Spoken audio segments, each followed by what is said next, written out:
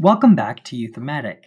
This is a special bonus episode featuring the amazing senior projects at Basis Mesa as a part of the New York Times podcast contest. Today you will hear from the student researchers about their projects and how COVID-19 affected them. For more episodes, please find us on your favorite podcast apps, including Spotify and Google Podcasts. Thank you for listening.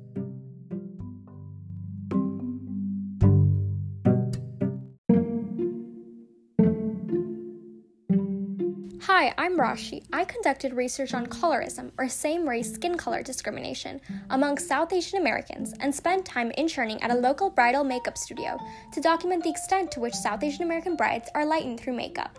My favorite part about researching was creating this bridge between my childhood and that of others who share my cultural heritage, in an effort to demonstrate how problematic colorism is despite its societal normalization.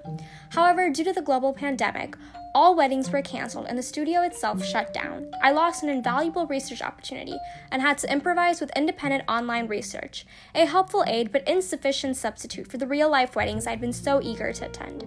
If you would like to learn more about my research, contact me at my email, sammag84@gmail.com.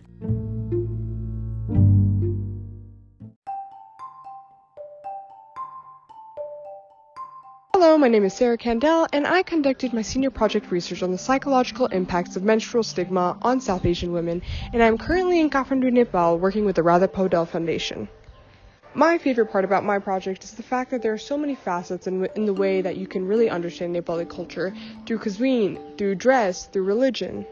Because of COVID-19, I was unable to go to villages around Nepal to really capture the lives of women who have faced menstrual stigma. I also can't go back home at the moment, but I'm not complaining about that.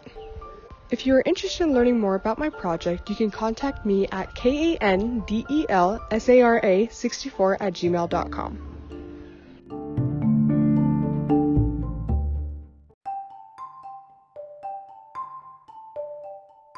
Hi, my name is Maxfield Hone. I've been conducting research on anthropology in the Modern Museum at the Arizona Museum of Natural History. If you're interested in learning more about my research, you can contact me there. I will probably be there volunteering once this whole thing is blown over. My favorite part about researching this has been watching how people interact with different exhibits in my own exhibit, the Mesoamerican exhibit, and the other dinosaur exhibits in the museum, and relating that to my own experience in my past and using that as fodder to create forward movement in an environment that really needs it. As a result of this global pandemic, I've been stuck in my house, but I'm continuing to do research to fight the good fight and hopefully be the change that I've wanted to see.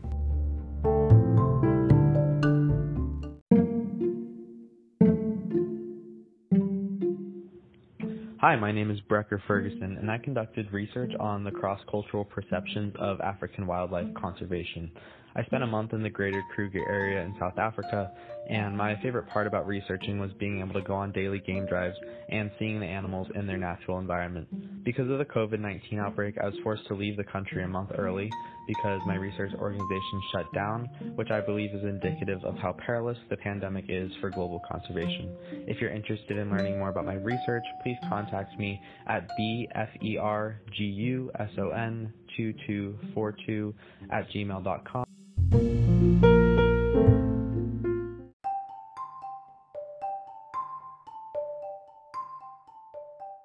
If you want to hear more about Sarah and Brecker's projects, they did an in-depth discussion of their research in episode 1 of Youth-O-Matic. To listen about more youth research, activism, and leadership, please go find us in your local podcast app. If you're interested in being interviewed, please email us at youth-o-matic@gmail.com or DM us on Instagram at Youth-O-Matic.